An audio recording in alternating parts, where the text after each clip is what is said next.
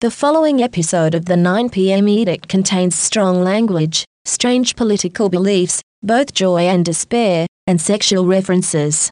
Ladies and gentlemen, the President of the United States, Donald J. Trump.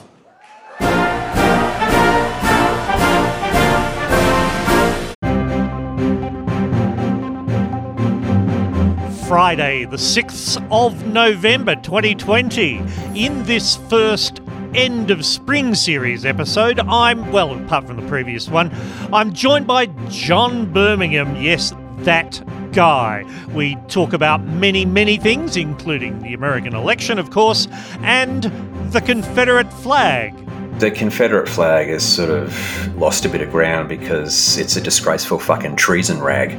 We learn something about JB's friends. Some of my best friends are Trump voters.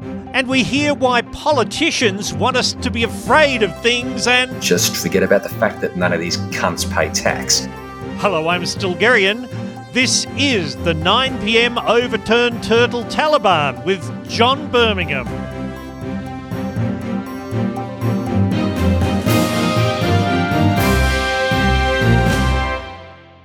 So, JB, I was going to start with a recording of Trump's kind of victory speech from the other day, but I reckon we really need to start with Anderson Cooper from just a few hours ago, don't you? Mm-hmm.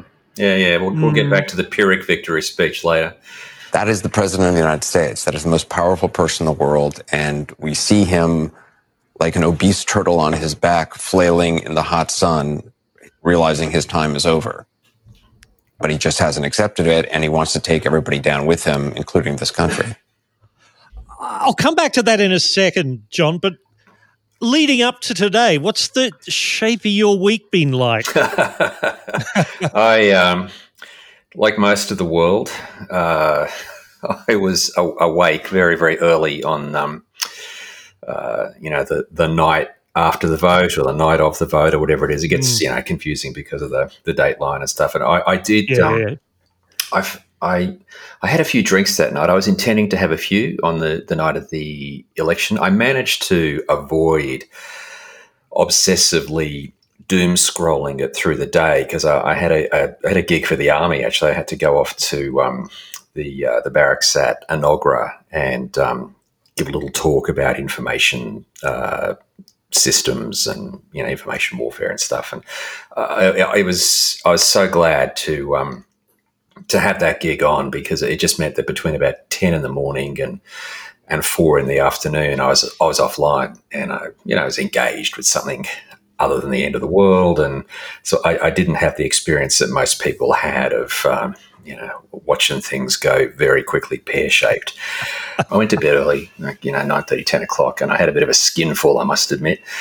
And I woke at about 12:30, like sweating and shaking and with this weird sense of sickening deja vu, which wasn't deja vu at all. I was actually having deep body memories of the night after ScoMo got up against Shorten. And I had we had an election party that night. You can imagine how that went. And I woke up at 3:30 on that one, and I was just so enraged that I couldn't get back to sleep. I thought, like, bugger this, I'm just going to go do some work. I might as well make something of this. I might as well make a lot of money and park it in an offshore account in the Caymans or something and pay no tax on it. That's what the country voted for. That's what I'm going to lean into. And I went off and I wrote that pilot episode, which I think I might have even shown you a couple of months ago for the sort of comedy spy series. Oh, yes. And I thought, I woke up, I checked my watch, 12:30 Tuesday night, Wednesday morning, whenever it was, and I said, I'm back here again. And I lay in bed seething for about 20 or 30 minutes. I thought about getting up and going and writing a book. Knew that wasn't going to happen this time. Eventually got back to sleep. And by the time I woke up again, things had started to shake themselves out. it's funny. Like, you get on Twitter at the moment, people are like Australians, because we're the ones who are sort of dominating the local feeds at the moment. Obviously, it's in the afternoon. Everyone's still obsessing about it. Everyone's refreshing, whatever count page they're looking at every 3 or 4 minutes. And everyone's got opinions about the American electoral system and the college system or whatever. And I should say, what's also coming out now are the bad jokes, right? Mm. The shit posting is in overdrive. And you can understand why. I mean, he's taken over. He's forced himself into everyone's consciousness in a very uncomfortable fashion the last 4 years or so. But it's from a policy setting. If you want to get wonky about it, it's actually super important that you get rid of him, because I just go back to the fact that backing Trump was a $5 bet by Vladimir Putin that paid off as though he was playing at the $1 million high roller tables. Like, they thought they would get in and have a bit of a mess around and maybe do a little damage to the legitimacy of the American system, and it ching, ching, ching, he cashed in like he could not believe. He must have been sitting there at the same time as I'm lying in bed in Brisbane seething. Putin would have been throwing back the Cristal at the Kremlin, roaring with laughter, unable to believe that he'd done it again. Well, I have this theory, and I've had this theory for 4 years now, that the Russian sense of humour is such that the GRU or the Internet Research Agency would have said, hey, let's see if we can make the dumbest man in America the president, right? That appeals to the Russian sense of doom-laden chaos. Yeah. You can imagine them watching, Game of Thrones and just roaring with laughter every time someone says, the night is long and full of terrors. Oh, yes. Well, look, to take us back to that Anderson Cooper quote, I mean, we've seen that now in the last 48 to 72 hours. Baseless legal cases, they're all being chucked out of court. The lies, well, there's always been blatant lies, but flailing on his back. I mean, you started today's Alien Side Boob column with that Anderson Cooper quote as well. So how do you read Trump's state of mind now? In some ways, it's pretty easy. Like, we've known for a long time that he is mentally ill.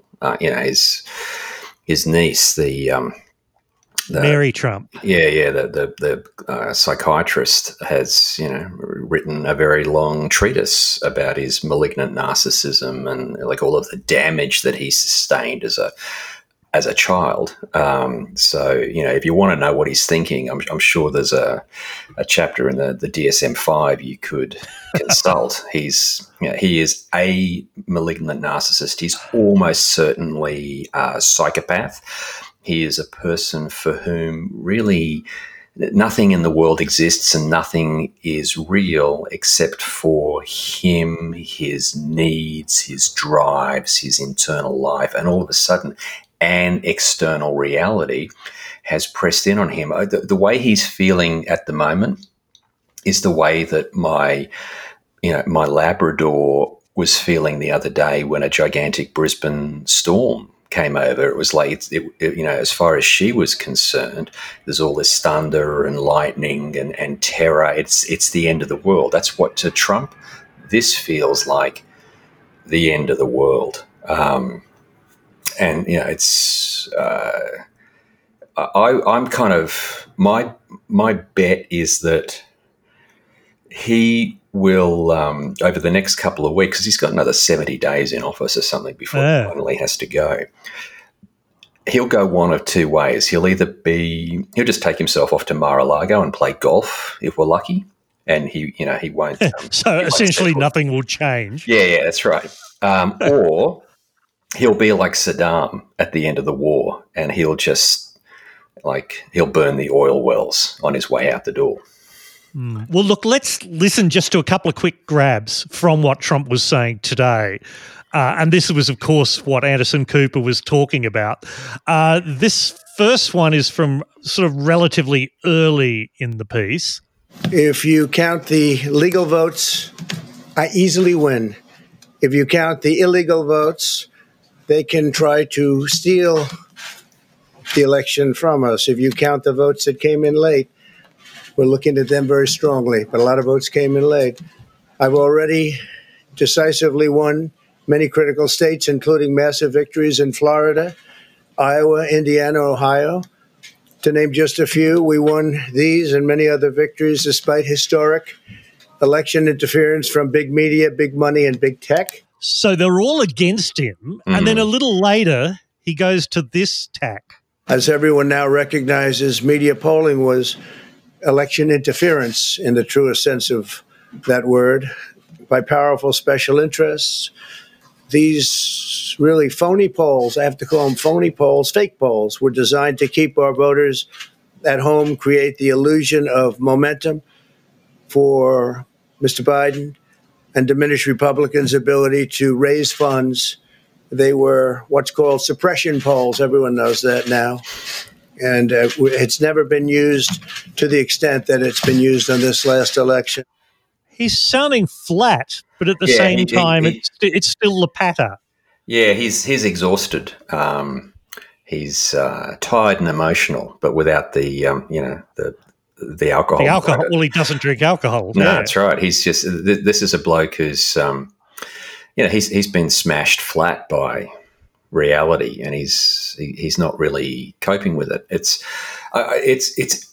funny if you go back and look at the aftermath of the 2018 midterms, when it was expected to be this massive blue wave, and then it didn't seem to eventuate on the night, and he was quite buoyant on the night, and then same thing as the the pre-polls and the postals come in over the following couple of days, and maybe up to 2 weeks, something like that. It emerges that in fact there has been a blue wave. It's just it's sort of risen slowly rather than coming in like a mountainous wall of water. And if you look at the results here, the repudiation of Trump looks more and more profound the further we get from voting day. So, one of the problems that he's got with, that pack of rubbish that he was trying to retail just before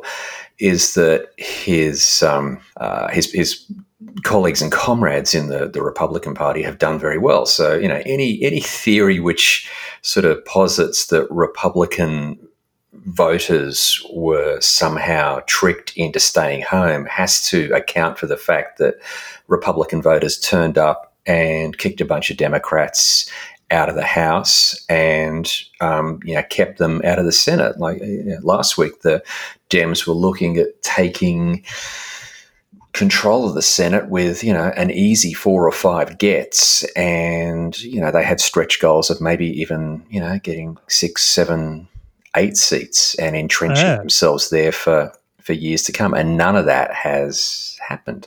They might have a chance if they get this Georgia runoff in January, but to be honest, I don't think they'll get up there either. So there has been, there's been more people vote in this election than any other. So it's just rubbish that people were tricked into not turning up, and the Republicans have done a hell of a lot better in many ways than anybody was expecting to. The one bloke who hasn't done well is Trump. And in some ways, he or rather the people that have worked for him have pulled off a couple of tricks here and there. He's got this really fascinating win. It's a little win, but it's a definite win among male minority voters. So Latino males, and you have to then chop the Latino pie up into a couple of different wedges. So, you got your Cuban Latinos and your Puerto Rican Latinos and Mexican, blah, blah, blah, blah, blah.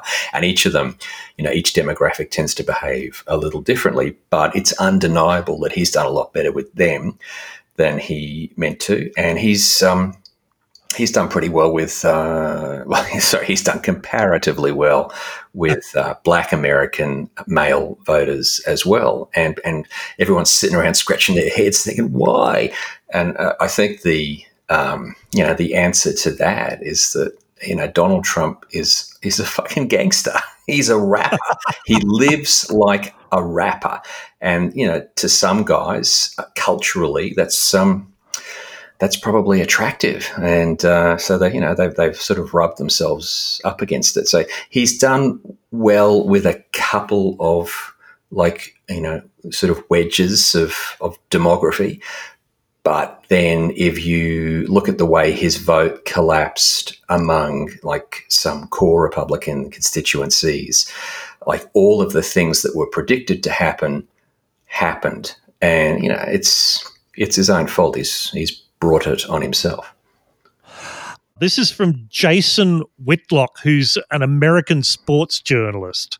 This election swings for Biden. It's a statement about hate and its power to conquer love if supported by what I believe is corruption. So Biden is full of hate, Trump is full of love. It's weird, isn't it?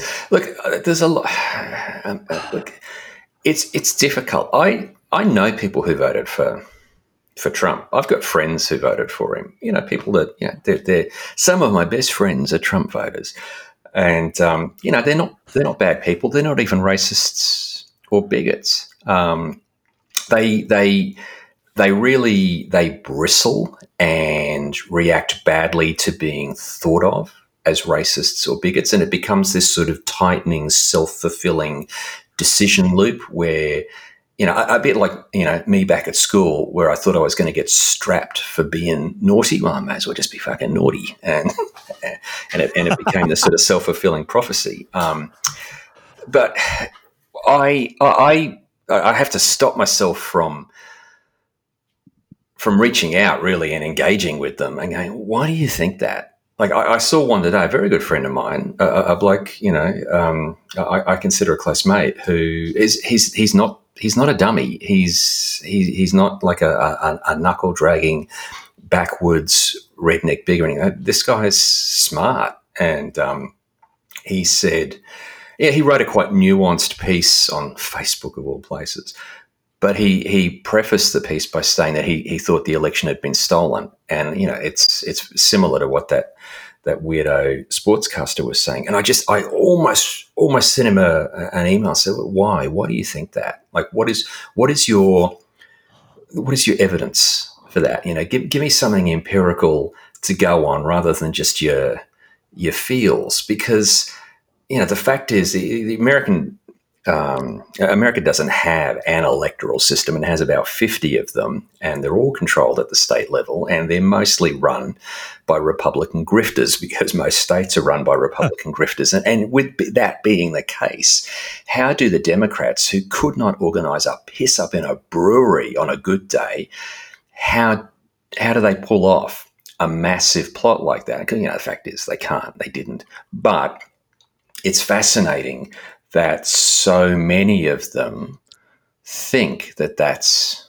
what's happened. And I think it goes to a sort of, a bigger and related but separate issue about sort of, toxic information silos and the sort of the death of agreed realities. But that's, as they used to say at the end of the Magic Roundabout, that's a story for another day. You mentioned grifters there. This next grab I actually called Grifter One. This is actually a Trump campaign legal advisor. This morning, the Court of Appeals there in Philadelphia ordered the Philadelphia elections officials to allow Republicans access to witness how the ballots are being handled. And Philadelphia election officials are in contempt. They are ignoring that court order and going on with the counting without Republican election monitors there to witness it. And the kind of shenanigans that can occur there, by the way, in Philadelphia, you have election workers with Biden-Harris 2020 masks on, and they're the ones who look at ballots and they see if a ballot is defective in some way. They may fill it in or fix it, and there's nobody on the Republican side to witness it. And because that election is so close and because the president's lead is declining, that is where we could lose it. And it is an outrage that those people are in contempt of court. And meanwhile, we're waiting for the United States Supreme Court, of which the president has nominated 3 justices to step in and do something. And hopefully Amy Coney Barrett will come through and pick it up. There's no guarantee of that, Lou. So we have to fight this on the ground and make sure that we challenge in every place we are. That's all a lie. Everything. I was just sitting there as I was listening to that. I was just thinking, everything this woman is saying is not just wrong; it is just a bald-faced lie. Every single thing she said was a lie. Yeah, the people at the election place in Biden masks are Biden's. What do we call them here? Scrutineers. That's the Biden scrutineers. There are Republican scrutineers in there as well. Yeah, what she's complaining about is that they're not letting all the amosexual crisis actors who've turned up from the Trump militia in to stand over them with their bloody, redneck AK-47s.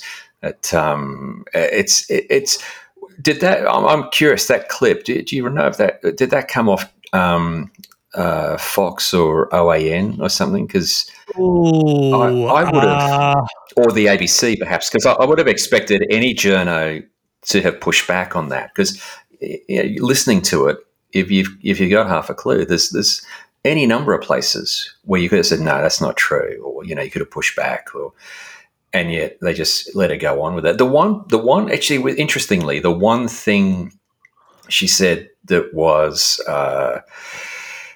How would you say? It's almost a reveal of truth. A big reveal was the Amy Coney Barrett thing. Well, we put these 3 judges on; they better do the right thing. She spoke the truth at that point, I suspect. And I've just checked that clip was, of course, from Fox. Yeah. So, that's why it wasn't. I can imagine. You can see that the working media is pretty much they've learned a lot of lessons, I guess, since 2016. It was interesting earlier today when Trump played his sad trombone in the White House briefing room or wherever it was. I think almost every major network other than Fox cut away after the first minute or so, and then just began not just to fact check it, but to break it down and go, look, that's just rubbish. Yeah, it was ABC, CBS, and NBC all cut away. MSNBC cut away. CNN didn't. Fox certainly didn't. But here, funnily enough, it's the next thing I have queued up and ready to go. Here's what MSNBC did, cut straight into when Trump was speaking.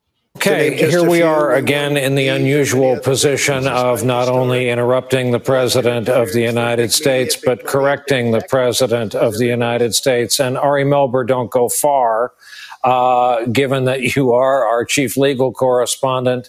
There are no illegal votes that we know of. There has been no Trump victory that we know of. That's right. Brian, we just heard the president come out pretty remarkable. As you said, he said, quote, according to the legal votes, he believes he wins.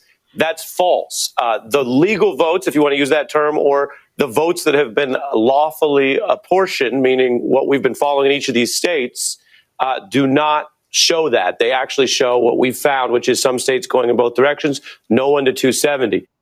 270 being, of course, as we all know, the magic number of Electoral College. We all know too much about the American electoral system, way too much. But here they say the unusual position of correcting the President of the United States. This shouldn't be unusual, right? Journalism, as I once understood it, was about the truth. And if someone is lying to you, you say that's not true. Maybe you don't accuse them of lying because they might just be mistaken or they might have misspoken. No, but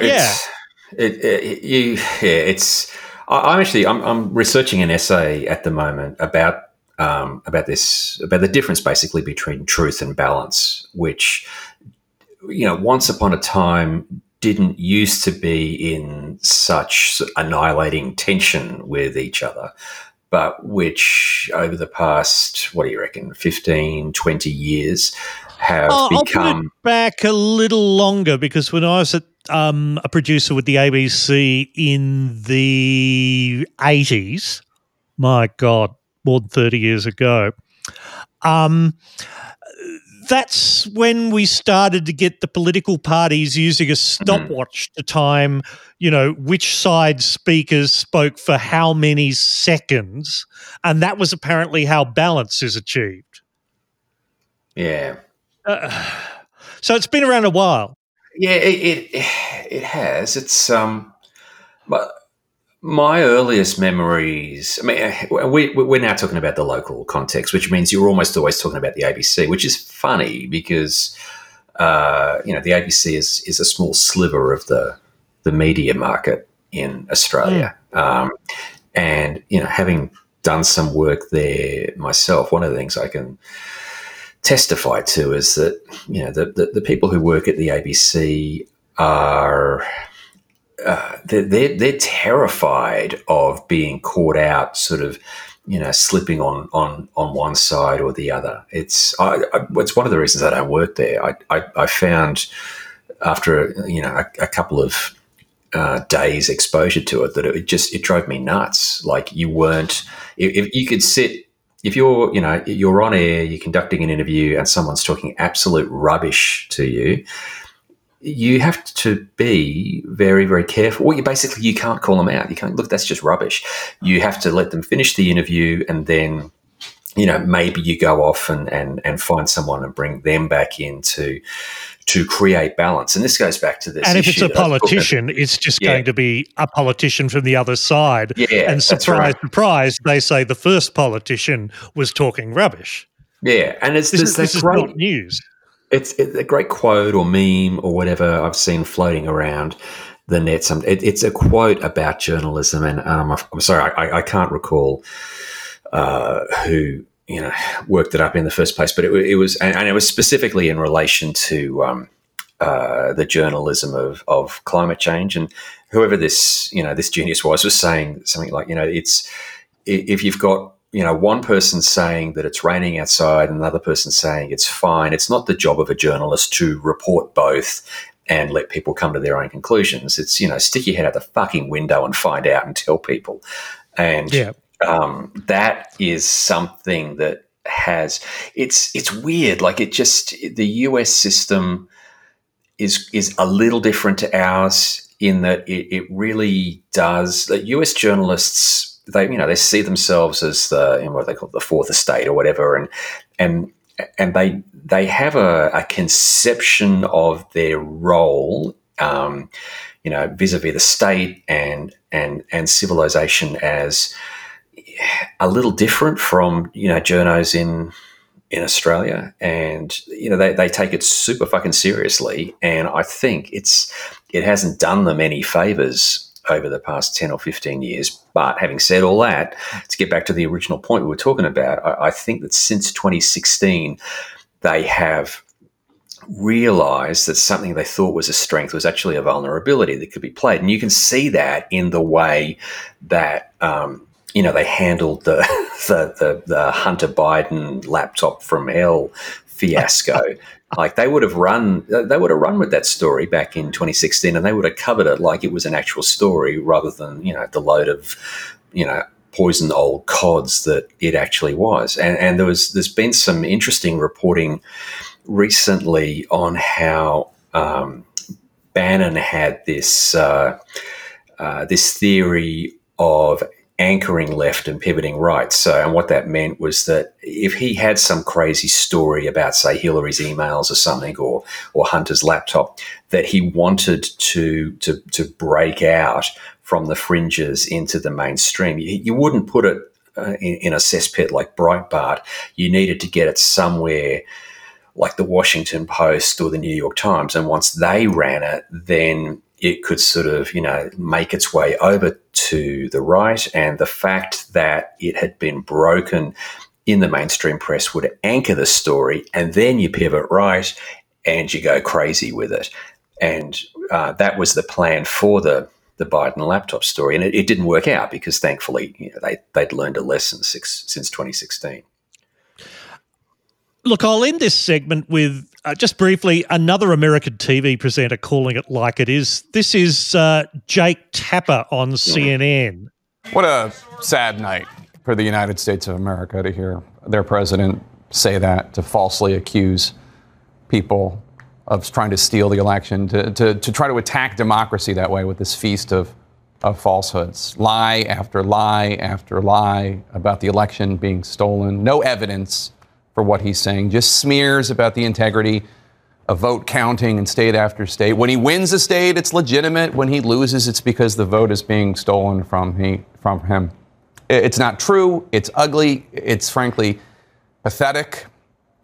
The president, for example, he assailed vote by mail. Why, he asked, why are the vote by mail ballots so overwhelmingly in favor of Joe Biden? We all know the answer. It's because the president told his supporters not to vote by mail. So Democrats did it overwhelmingly, and his supporters turned out in droves on election day. Look, President Trump has always been transparent about the smears and lies and strategies of falsehoods. We knew he was going to do this. We knew he was going to claim votes by mail were not real. But he's wrong. It's a lie. He's lying about the election. He's smearing the American people. He's smearing people who are working at polls, and it's a disgrace. We knew that the president was not going to lose graciously if he lost. But frankly, watching him flail like this is just pathetic.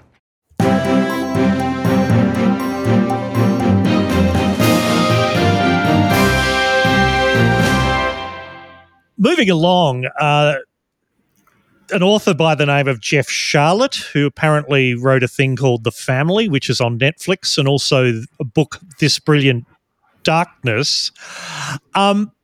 He noticed that at Trump rallies, etc., that the US flag has been slowly fading away.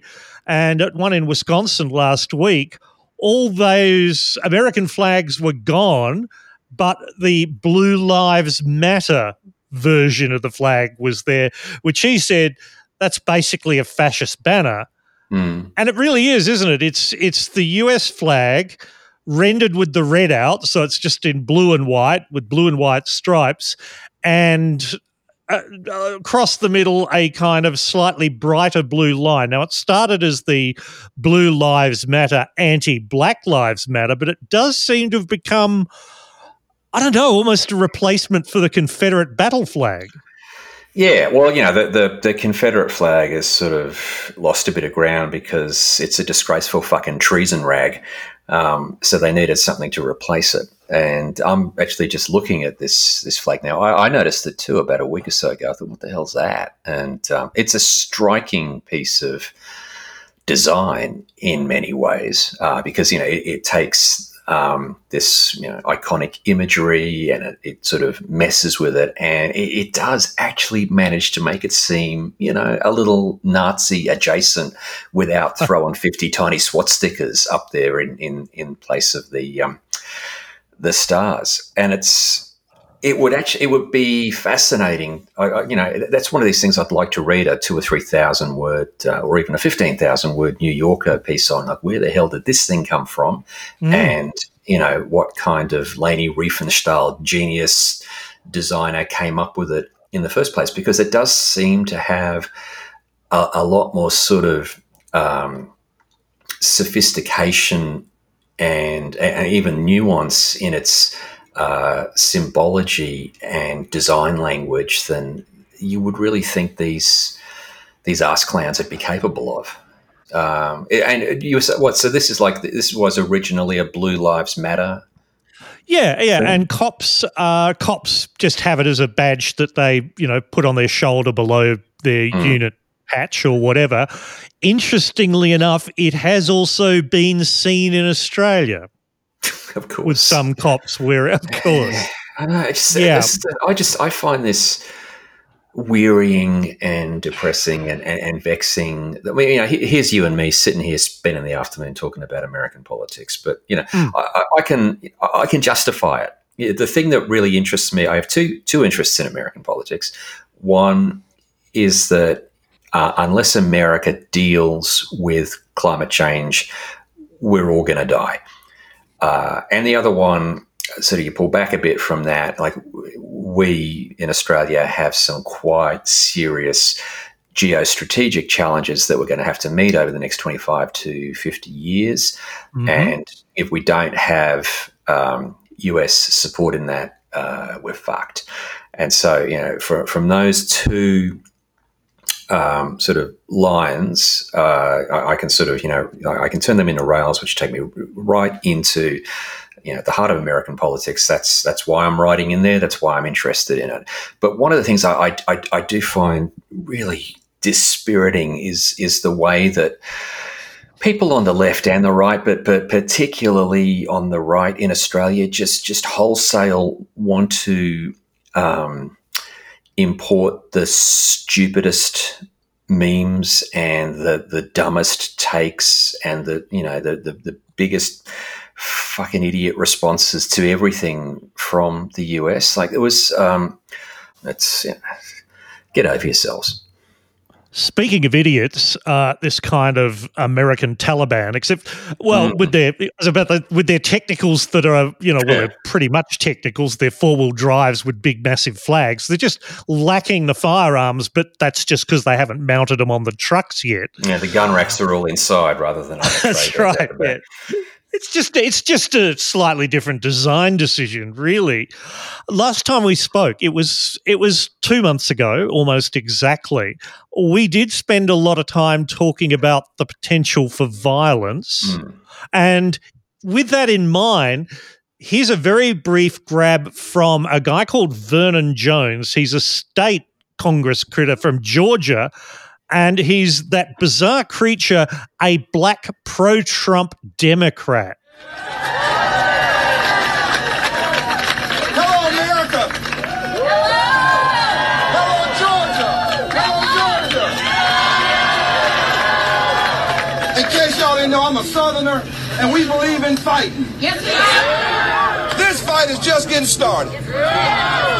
We're starting now to see the white of their eyes, and we get ready to start shooting. He doesn't like the pro-Biden vote. He thinks he's going to start shooting. Will there be others? Oh, maybe. At this point, the chance of, some lone gunman or, a couple of complete numpties deciding to go off. I mean, it's always there. If you look at it's the redneck militias that have gathered outside the counting house in Arizona, I think. Those guys are all tooled up, and you saw what happened in Kenosha when things got out of hand. People got shot and killed. So I mean that is a live possibility at any time. You have some idiot turning up with a gun. You've got lots of people, lots of anger, lots of ill feeling, and you put weapons in with that. And in the sort of at the tactical level, I guess to use a sort of a military term, whenever you put hostile forces into contact, if you put extra weaponry in there, there's a fair chance that weaponry is going to get used. And it's always a little surprising, I got to say, when it's not used. Whether or not the chances of systemic organised violence breaking out are higher now than they were the last time we talked. I couldn't tell you. I'd have to check the odds in Vegas on that. It doesn't.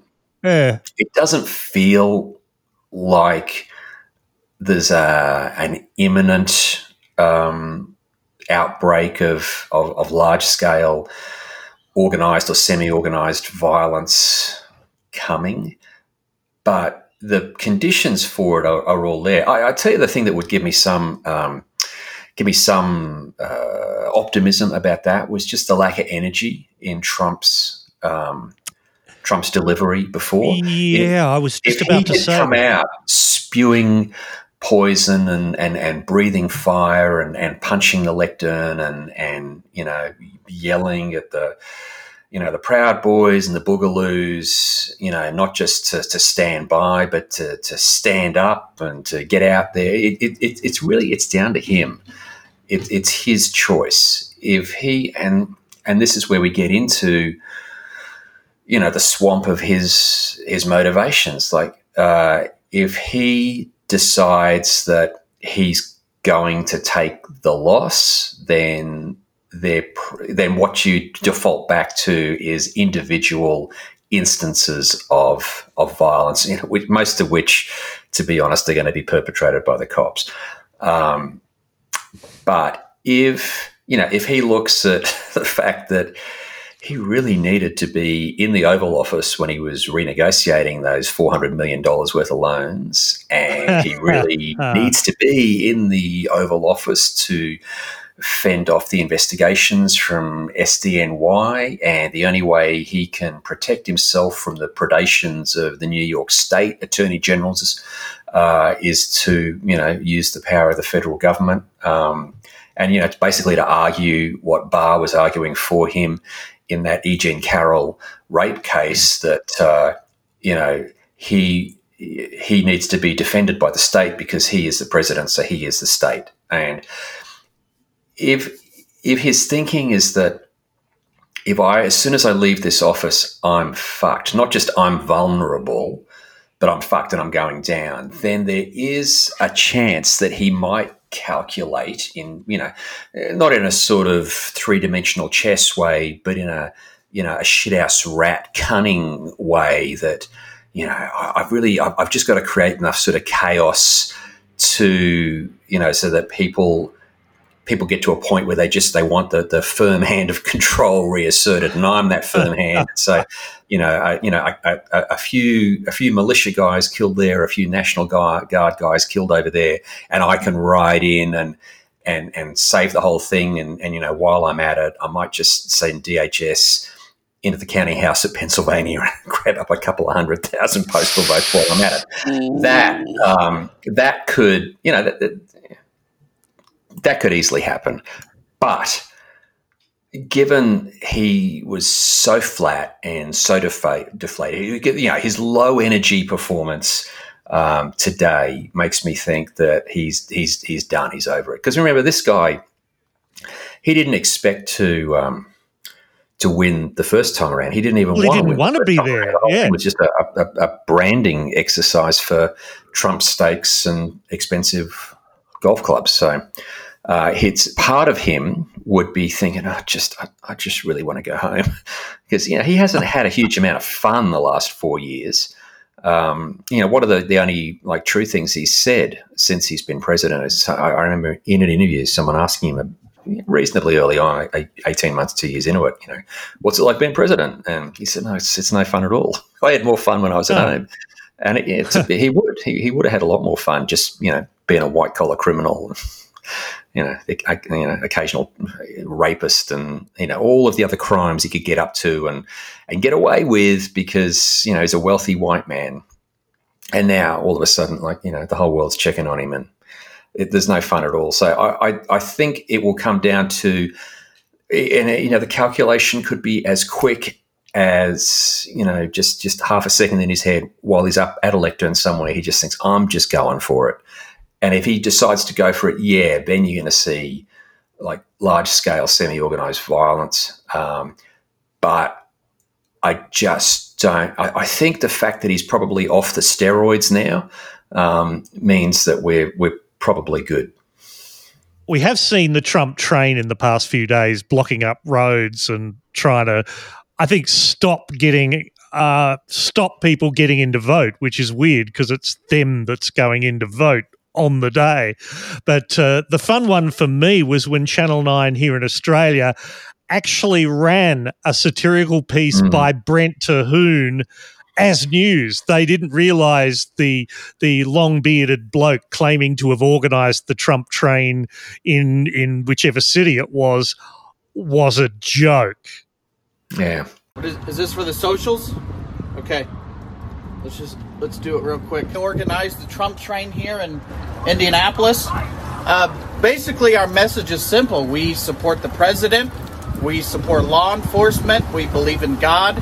And we think the best way to show our support is to create traffic. If we can make somebody late for something, then we've shown our support. Plus, my favorite movie is Mad Max, so it's kind of a 2-for-1 deal. We're the silent majority, and we don't have to. The truck honks or the exhaust is loud or there's a lot of flags on it. That's the truck showing its support. That's not us. And it's one thing to be a keyboard warrior and show your support. It's one thing to be a keyboard warrior and say you support the president, but it's another to put boots on the ground, just like Don Jr. said. You know, trolling's not just for the internet anymore. They gave out $100 for the best decorated truck, and guess who's going to donate $300 to the Trump campaign tonight?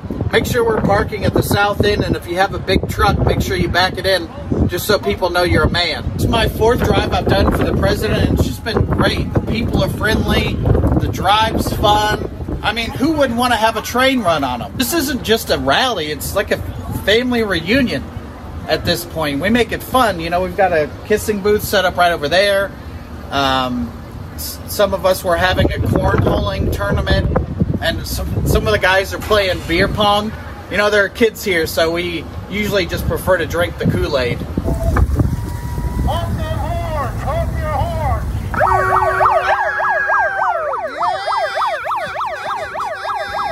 From 2020, run that train!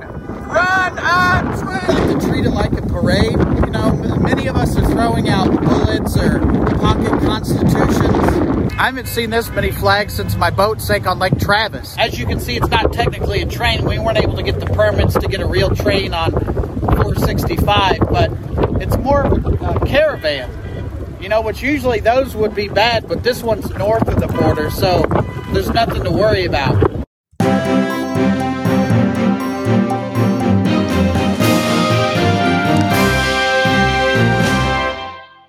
After all the doom and gloom we've been talking about, John, we have been always so cheerful of late. Optimism is a word, and that's a word thrown in as a trigger word by a long-time supporter of the pod, Adam Baxter. Thank you, Adam. Optimism. Do we have it? Do you have it? Yeah, I got nothing. No, look, it depends. I think really? we had a discussion. We had a discussion like this last time, and it really depends on, you know, what time of day you get me and which day you get me. I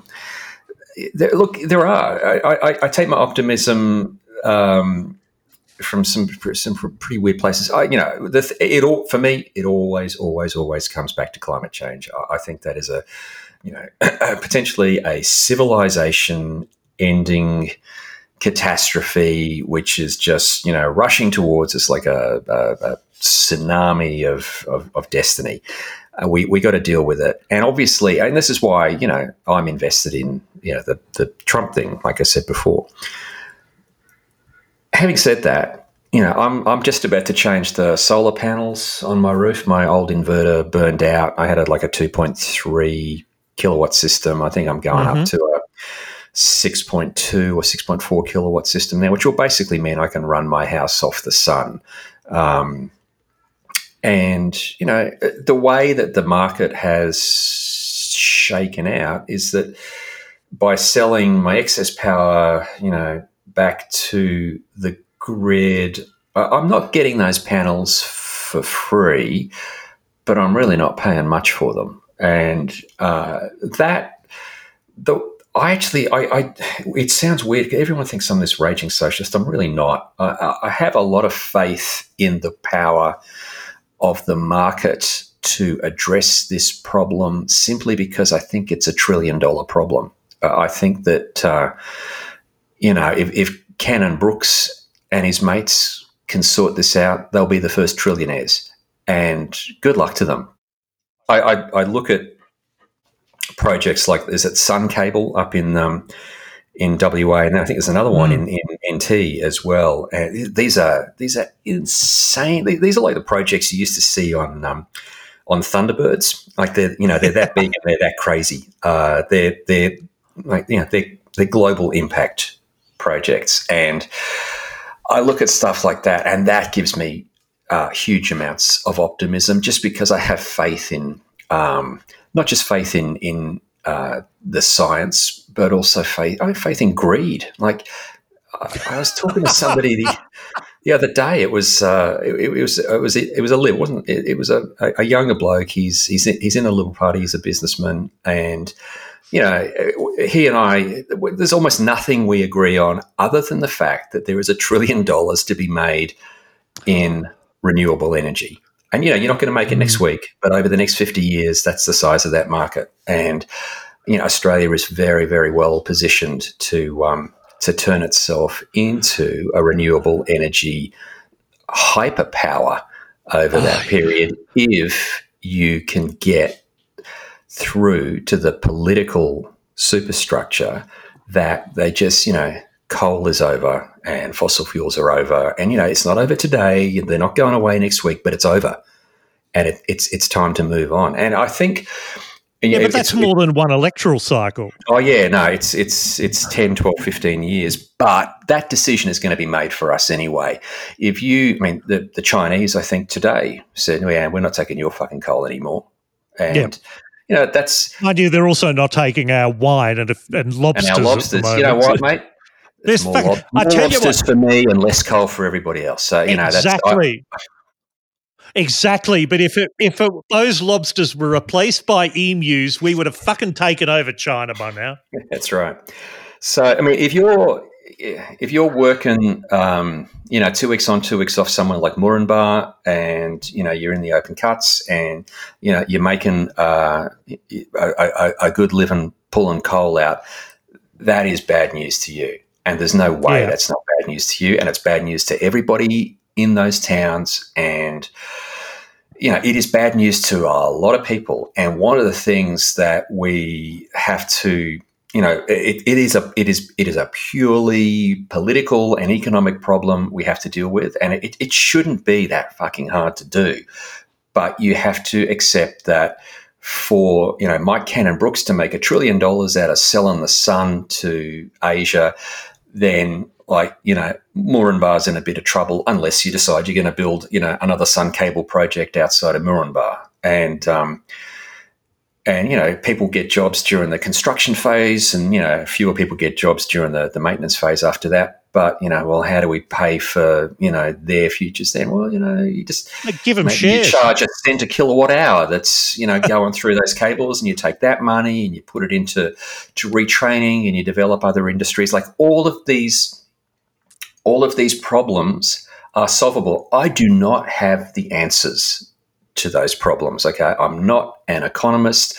I'm not a physicist. I can't tell you about the feasibility of building these things out at the massive scale that I'm talking about. But going back to optimism, I am optimistic that it is possible and it can be done. And I was looking at the Queensland election the other day. It was like my hors d'oeuvre for the US vote apocalypse a little bit later on.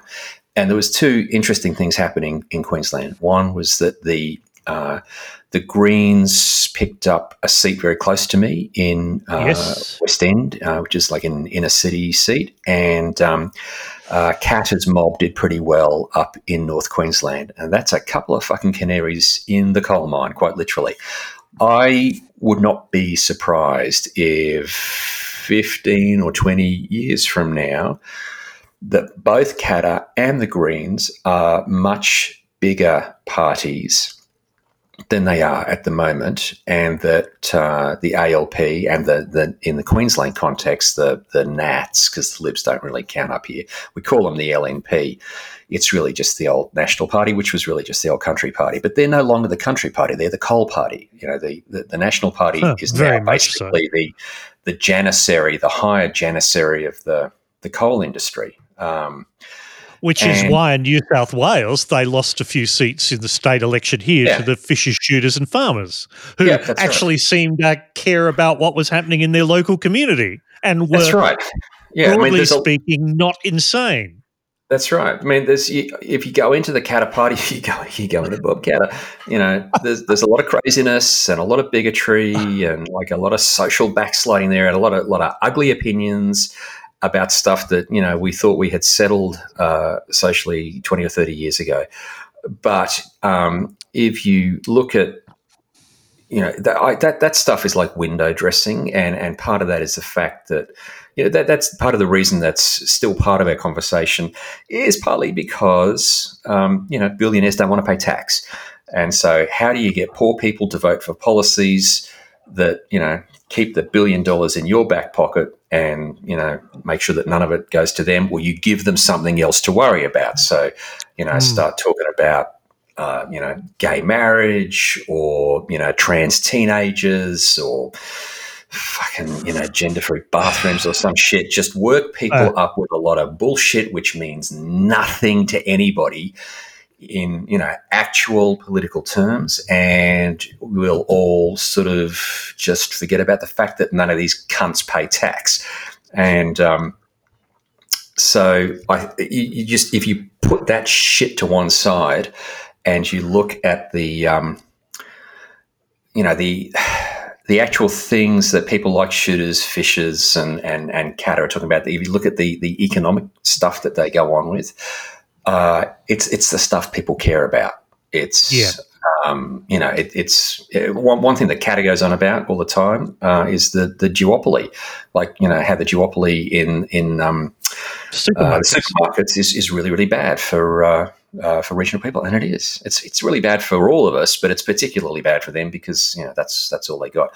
I suspect I'm all over the place with this answer, but I suspect that 10, 15 years from now, you are going to see a lot more people voting for those fringe parties and fewer people voting for the current mainstream parties. And those guys, we're seeing that already. They're in denial about it. I was watching some ALP hack. I think he's the health minister up here, and I'm sorry, I apologise. I have no idea who he is because I am a low information voter in the Queensland context. I decided a couple of years ago when I stopped writing for Fairfax that I was just going to stop paying attention, and I did, and it's fan-fucking-tastic. But I was watching this Goomba on Saturday night, arguing with some button man from the LNP, and they were all talking about how the Greens managed to grab this seat in the inner city. And they were blaming each other. The ALP was saying, "Oh, well, they only got up because you directed preferences to them." And then, the LNP guys were, "Well, yeah, you directed preferences to some other Green a couple of years ago. We lost one of our seats." And I'm just thinking, you fucking idiots. Like, they got up because people voted for them. Enough people gave them a first preference to put them in a position to win, and then enough people gave them a second preference to get them over the line. They didn't want you. They wanted someone else. And until the parties recognise that that's the case, they're on a hiding to nothing.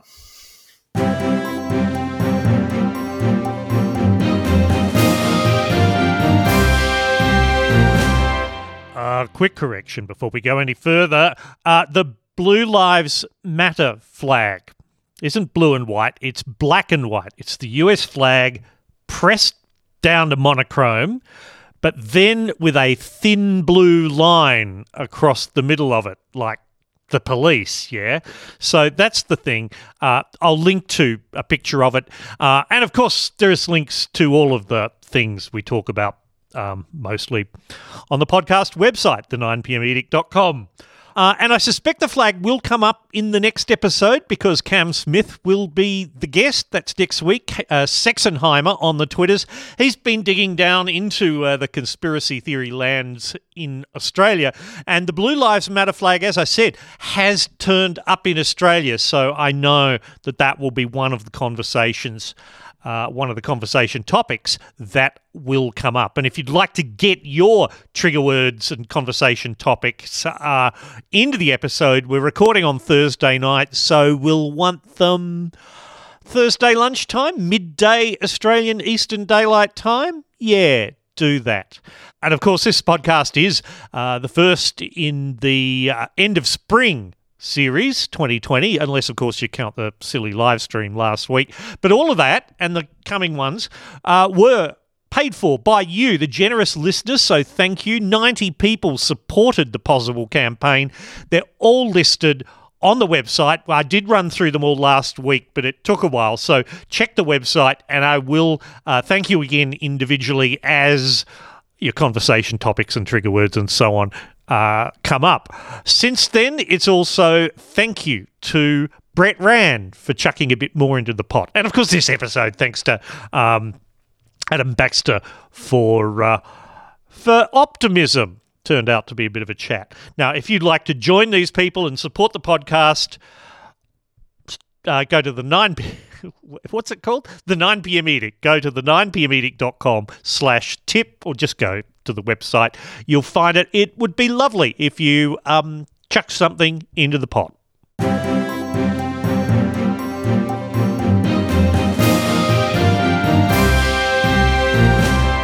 Strike and strike and strike and strike and strike and strike and strike and strike and strike and strike until you have victory.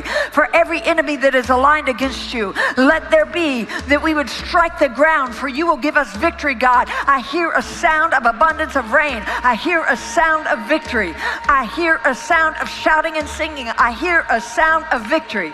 I hear a sound of an abundance of rain. I hear a sound of victory. I hear a sound of an abundance of rain. I hear a sound of victory. The Lord says it is done. The Lord says it is done. The Lord says it is done.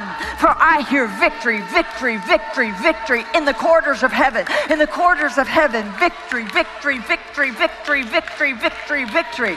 For angels are being released right now. Angels are being dispatched right now. Hamanda aka ata raka teda baka sanda ata ambo osa kata rite eke banda ata rike didi ashata. For angels have even been dispatched from Africa right now. Africa right now. Africa right now. From Africa right now. They're coming here. They're coming here. In the name of Jesus. From South America. They're coming here. They're coming here. They're coming here. They're coming here.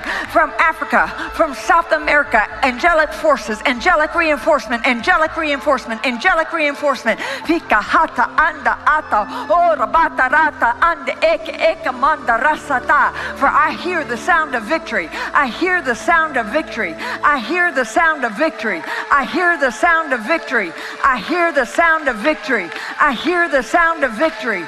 I hear the sound of victory. I hear the sound of victory. I hear the sound of victory. Well, that's presidential spiritual advisor Paula White yesterday. I hear the sound of victory, she ended over and over, with a bit of speaking of in tongues in the middle. That's where we are today in yet another aspect of American politics. Yeah, it's. Do you reckon is she she's a presidential spiritual advisor? What does that actually mean? Because we all know that Trump it means she gets a ticket into the White House without getting shot by the Secret Service, right? Yeah, and I imagine it's pretty good for her PayPal donations too. But I don't see Trump. I don't see Trump spending a lot of time taking advice from her, which is probably a good thing. Trump is, broadly speaking, not a man of God. No, or at least not a man of what that Jesus bloke was. No. Did you see was it Sarah Cooper, who does the lip syncing? She did a great one of him. He had that great non-answer to what's your favourite Bible passage a couple of years ago, and she's brought that one back from the dead. It's really, really good. Look, the evangelicals, interestingly, to sort of circle back around to the big topic of the day, Trump lost some of them. He did not lock down the evangelical vote the way that he did previously. So, which is, do we know why yet? Probably something about breaking every one of those 10 commandments 10 times over, I imagine. Look, some of them, they're, the same way that you get the Never Trump Republicans, you do get Never Trump evangelicals as well. Like they this is one of the things that's been, is nice the right word? Look, pleasantly surprising about the hell of the last 4 years is that it's made me reassess my own knee-jerk response to anybody on the right describing themselves as a principled conservative. I 2 or 3 years ago, I would have just said, I would have laughed in their faces and gone, yeah, mate, tax cuts for billionaires, that's what you're all about. But in fact, there's also everything that Ayn Rand wrote, right? Yeah.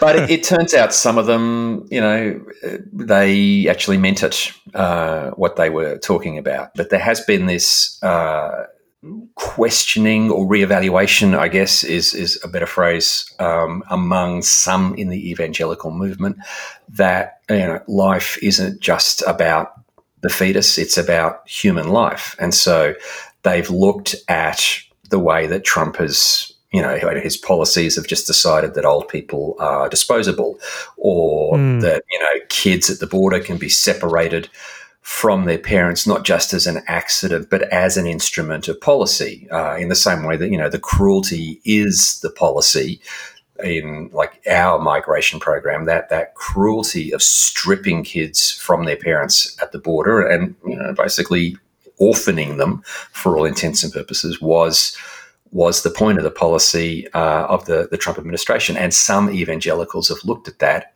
and, they've gone, that's not very life friendly. And they have come to question, basically the entire superstructure of not their belief, but their belief that Trump was somebody who could deliver to them what they wanted in terms of policy.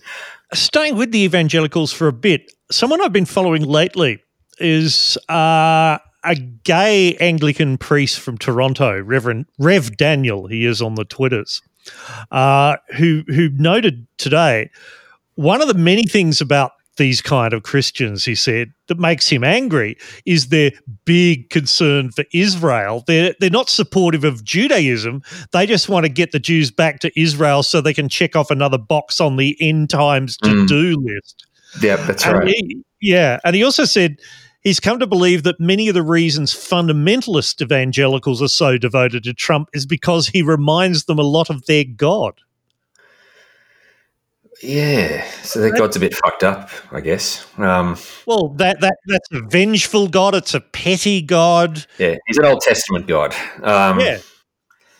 Yeah, look, it's that's true about the Israel thing. There's been a lot written about that, and they talk about it themselves. Like you can't have Armageddon if you don't have Israel. So they're all in favor of building them up and filling them up with weapons and looking after them because they believe that's where the end times will kick off. And it does explain this weird disconnection between the sort of incipient anti-Semitism of the right and the weird support for Israel. And it sort of, all of a sudden, it's like an acid wash in that, and you suddenly say, oh, okay, that's why they do that. Meanwhile, right-wing pastor George Pearson's plural he is for some reason.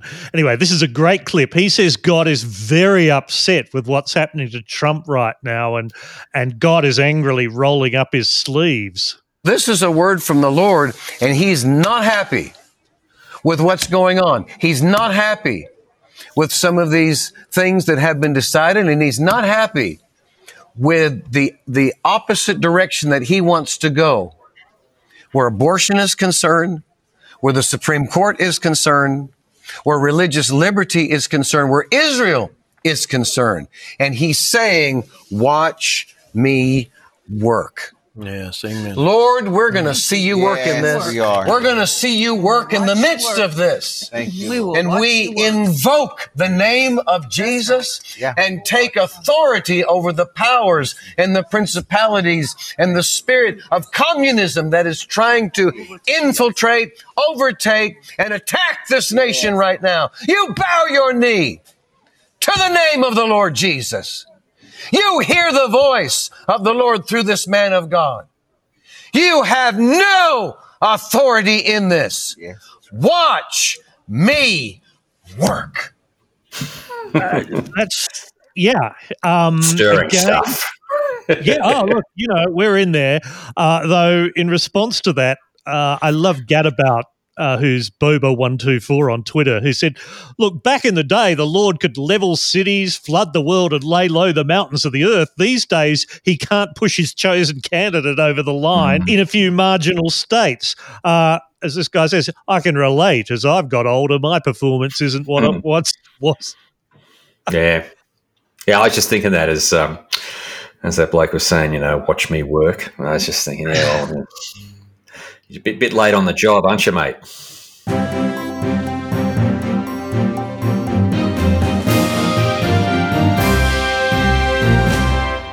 We could, and we are going on. We could go on. We are going on. Two questions to finish with. One problematic because it's a bit sad. One is a bit happier. The first one is really the issue of Trump's defeat guaranteeing nothing. The idea that Trumpism is a thing, a populist post-truth conspiracy-laden politics is a thing now. Trump is going to have his daily news show on his own network probably. This is not a thing that will now go away, is it? No, it won't. That is the... that is the sorrow and the pity of the week we've just had, is that one of the things that really needed to happen was that he needed to be destroyed, not just defeated, which he will be, and handily on the numbers in the end. But he needed to be destroyed, and his, whole shitty fucking deal needed to be destroyed, which meant that like all of his collaborators and fellow travelers, the people who've enabled him for the past 4 years, they needed to be driven from the temple, and they weren't. Most of them got back up. Biden is going to, he's going to face a hostile Senate. It looks like they'll go to the runoff election in Georgia in January. I don't imagine the Dems will win there because it's Georgia, although, having said that, some of the stuff I've seen today says, it could go either way.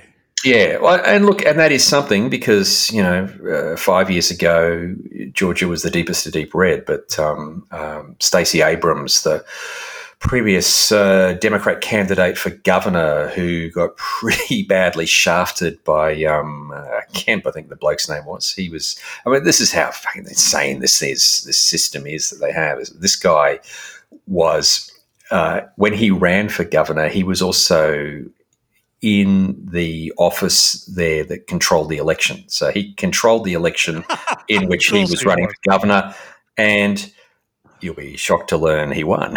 So, how is that even possible? I know. It's like some bloody assistant secretary from the Australian Electoral Commission decided, I'm going to be prime minister the next week, and and so he was. But if Biden does not get control of the Senate, he's going to find it very difficult to do anything. Just because of the way that they're, he's not going to pass legislation, and he potentially isn't going to get any budgets up. And that's, in the end, that's what governments do. They pass laws and they raise and spend money. And if he can't do that, he's fucked. What about in Australia? Are we going to still keep mirroring the US, or will we go, shit, we're not having any of that fucking stuff? I've sort of...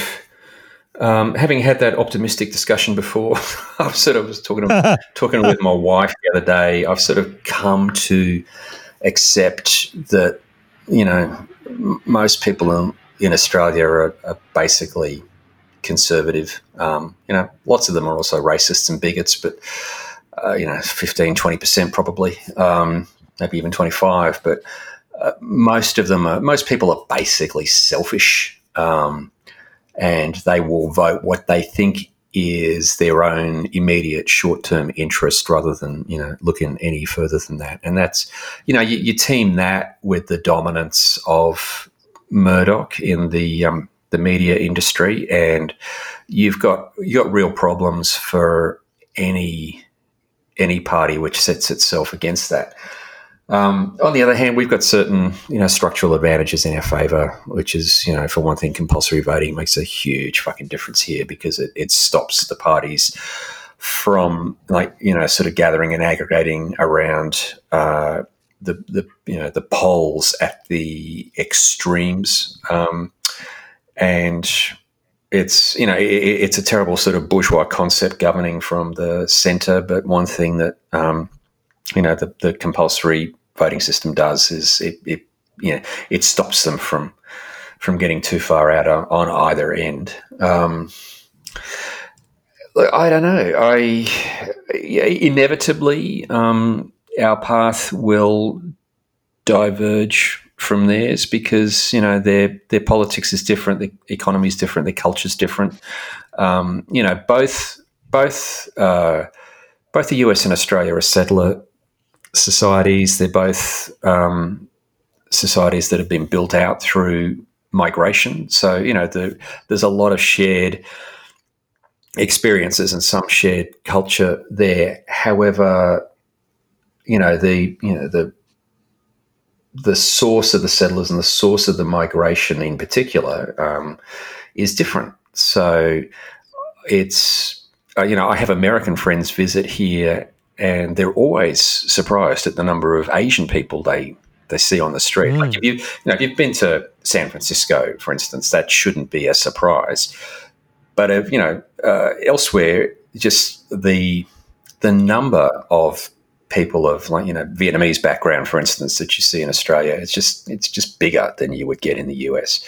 Whereas we don't have a huge Latino population here, obviously, because that's just never been a source of migration for us. And over time, that makes a difference. So, look, who knows? Who knows, mate? Well, on a happier note to end with, I did promise that it is worth noticing that the state of Oregon voted to decriminalise possession of heroin, methamphetamine, LSD, oxycodone and other hard drugs. First in the US. That's interesting. Yeah. Users will not be charged. That's interesting. I mean, Portugal did that, of course. Yeah, and I saw, was it Florida voted for, besides voting for Trump, they also voted for a $15 minimum wage, which is, akin to Stalinism in the US. So they're funny people. Yeah. God bless America. Yeah. God bless you, John Birmingham. Thanks, mate. Thanks for spending some time. Cheers. Cheers.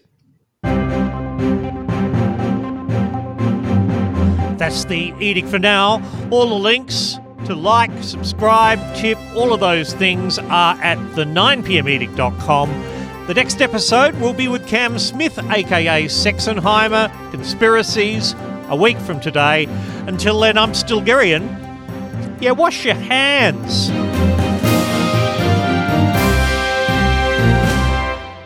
The 9 p.m. Edict is a Skank Media production. Sorry.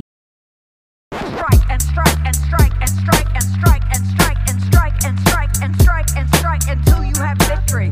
For every enemy that is aligned against you, let there be that we would strike the ground, for you will give us victory, God. I hear a sound of abundance of rain. I hear a sound of victory. I hear a sound of shouting and singing. I hear a sound of victory. I hear a sound of an abundance of rain. I hear a sound of victory. I hear a sound of an abundance of rain. I hear a sound of victory. The Lord says it is done. The Lord says it is done. The Lord says it is done. For I hear victory, victory, victory, victory in the corners of heaven. In the corners of heaven.